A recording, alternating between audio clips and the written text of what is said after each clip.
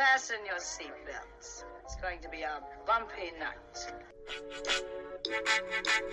You don't understand. This isn't a lie-up. How can you think that I'm her dad when we both look exactly the same age? We do not look the same age. I was being kind. Wait, I'm going to hypnotize him. I hereby christen this button Barbie camper Priscilla, Queen of the Desert. Hello and welcome to this episode of Pop Goes the Tam Tam. In this episode we will be discussing theories around the 2023 Doctor Who Christmas special, The Church on Ruby Road. For this episode I am of course joined by a very special guest. Announce yourself, special guest. Hello, it's me, Tamsin's mum. And you were saying earlier that you wanted to jazz up your intro.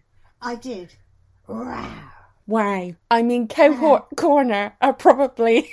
that's the best thing they've ever heard. I give value for money. Exactly. And I pay you nothing, so... Yeah, there you are.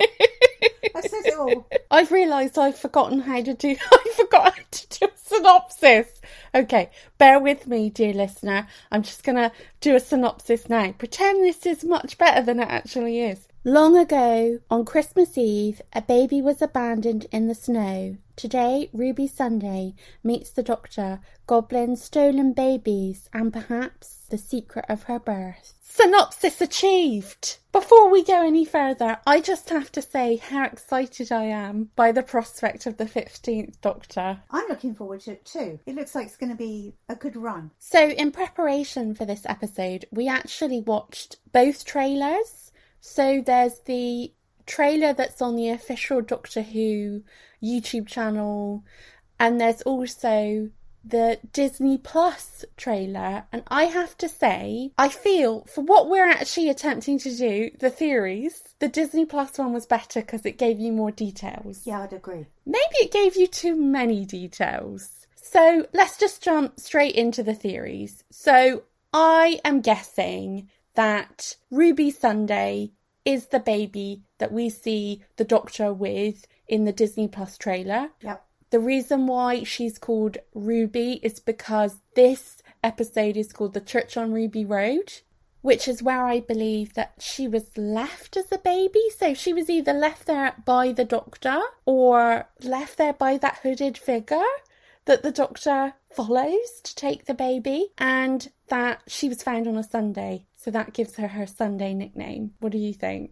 Yeah, I think it's pretty clear that's what it is. I think the unknowns will be why Ruby was left there, who left her there, and what prompted the Doctor into making the choice of picking her up himself and taking her away from the church. Did he take her away from the church, in fact?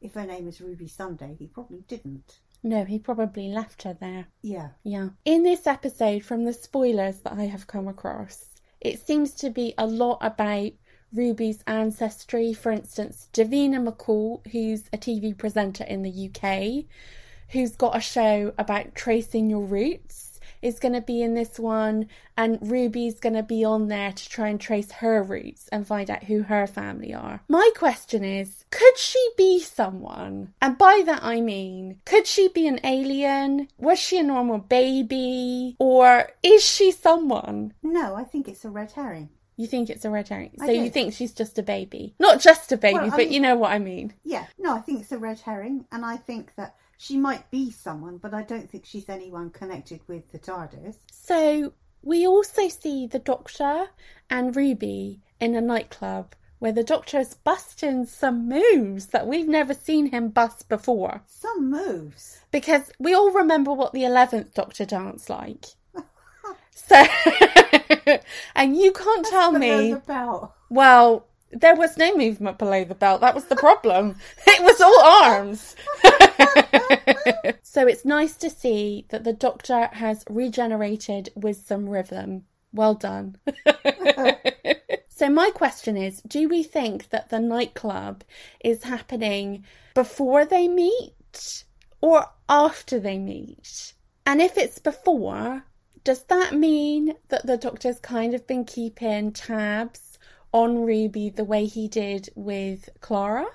Nice idea. Also, could the nightclub be a converted church? My God, I didn't think of that. Yeah, you're right. It could be, couldn't it? Yeah, because it's got those 2 levels. Oh my goodness. Yeah, because what if it isn't even a church anymore? Yeah. I didn't think of that. That's so clever. I love it. And I also want to say, I really liked their outfits. So I really liked Ruby's sort of t-shirt with dress that felt very 90s. Wasn't it 90s? It really was. But it was very on trend for today, for the young. And I loved his kilt. Yeah. So, taking it all the way back to our very first episodes, which was when we, I would say, forensically took apart and discussed the best and worst costumes in Doctor Who. And if you haven't heard that, go back into our library and listen to them. They're good listens. Something we really, really wanted was a wardrobe for the Doctor, and we've got it. This feels like the 15th Doctor is going to have a wardrobe that is akin to the 12th and the 3rd, and I'm so excited for it. Yes, so am I. In fact, I've read articles where Ncuti Gatwa actually said that he really liked the 3rd Doctor's wardrobe. 3rd Doctor's your favourite? What his clothes are. That's what I meant. Yes.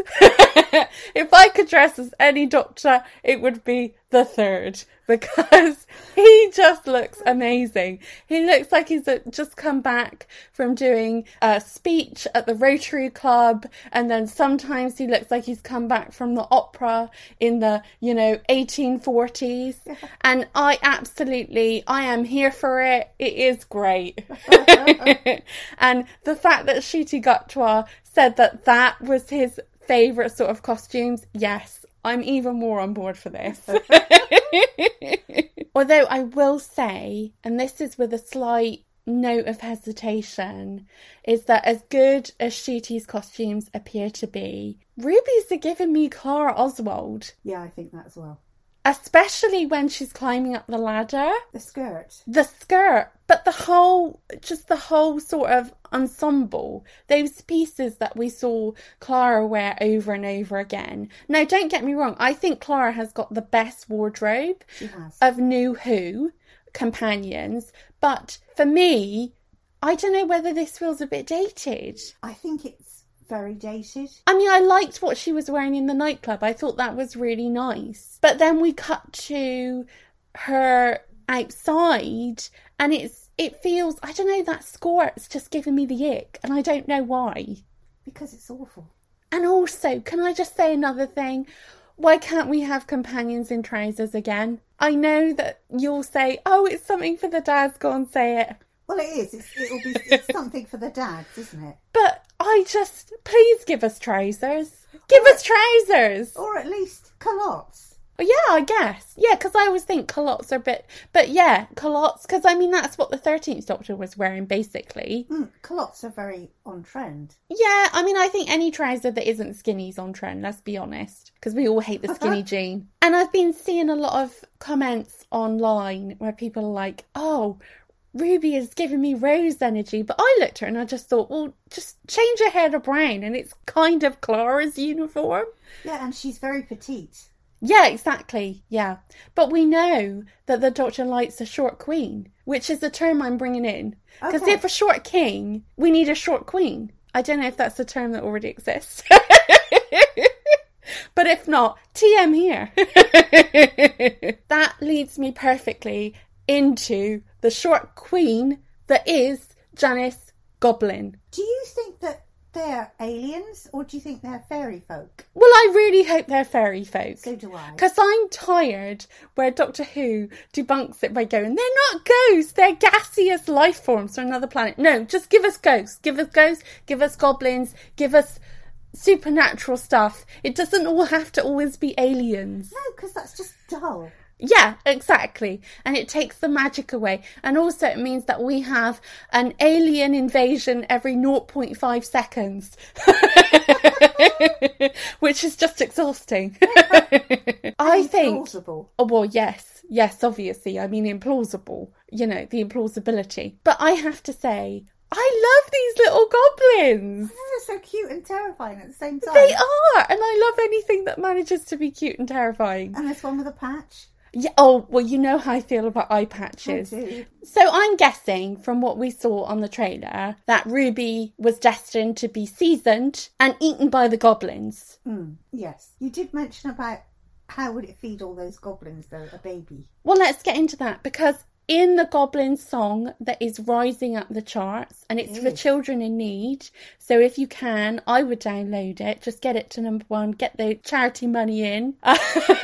Also, I'd love to see how they cope with it. If they do any musical performances live, what will that look like? But how is that one baby gonna feed all them goblins? I mean, they were talking about making goblin butter for scones. They were talking, I mean, the way that they were talking about this baby was as if it was a feast, but we know it's just heading towards the big goblin, the Goblin King. What are they even talking about? They might as well just get a cheeky Nando's. That'd feed more of them. You suggested soup. Yeah, it's one or two things. It's either soup or they've got very small appetites. Or is it the Goblin King's poo? Well, I thought that as well, but I didn't like to say. But then wouldn't they just be singing a song about, we can't wait to eat his poo?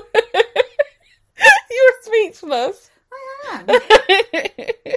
In reference to the Goblin King. So first of all, why doesn't he look like the other goblins? And secondly, why does he look like Jabba the Hutt? Well, I think he looks like Jabba the Hutt because of his baby diet, right? As we know, babies are high in, obviously, Jabba fat, right? Okay. And secondly, I can't answer that. Why he doesn't look like the others. It sort of overwhelms. When you see the trailer and then you see the thing, that's all you can think. Why does he look like Jabba the Hutt? That's true. Disney money, I've got to say, I felt a bit of Disney money in the song, actually. Because I can't stop. It's still playing in my head. Subliminals. I know. Because they do that quite well, don't they, Disney? Do they? I think so, yeah. I think that's a myth. Really? Yeah. Okay. This has gone down a tangent, hasn't it? We've gone off piste somewhat. We're nowhere near the slope. No, we're not. We're avalanche territory now. Well, I was thinking we've gone from the slope, so we're now in Jamaica. We've got our ski equipment on. Oh, actually, that's in my mind. While I just talk about ski equipment, wouldn't it be great if the White Lotus, the next one, was set in a ski resort? Just throwing it out there. I'm not sure there's anything else to add other than we know that Jinx Monsoon is going to be in the series for the 15th Doctor. And we've had this musical element from the Goblins. And I'm just going to say it.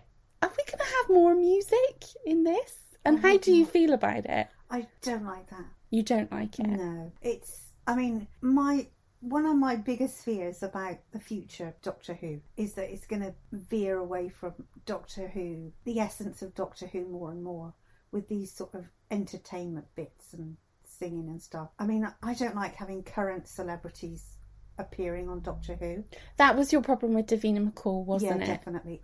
It dates so quickly, and it's also very cringy, I think. Yeah, because you wanted to mention about The Weakest Link. Yeah. Now, which incarnation of the it Doctor was the that? Ninth Doctor. Yeah. Yeah. That was, and then there was another one with Big Brother. That was the same episode. Yeah. That was the biggest fail. I guess, yeah, because, and they had that How to Look Good Naked, which I had to Google because I had no idea what it was when I watched the episode. Oh, yeah. And I think... Well, we wouldn't, would we? I think that's the problem. They don't stand the test of time. No. And in my personal opinion, I think they're pointless. Yeah. I mean, I guess the Big Brother one is always kind of going to be relevant. And because there's been so many stories that have kind of picked up on that. I mean, if you look at something like The Hunger Games, essentially that's set in a Big Brothers type scenario where all these children are killing each other, but it's under the guise of these cameras that are watching them 24/7. And outside there's a whole narrative being built around which ones they want to survive.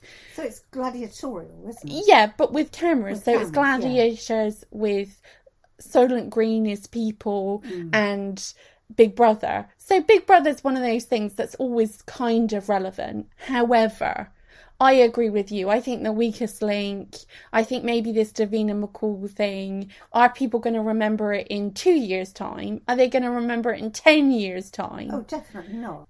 Okay, so on that slight note of caution, I haven't got anything else to add, have you? No. Okay then. Bye. Bye!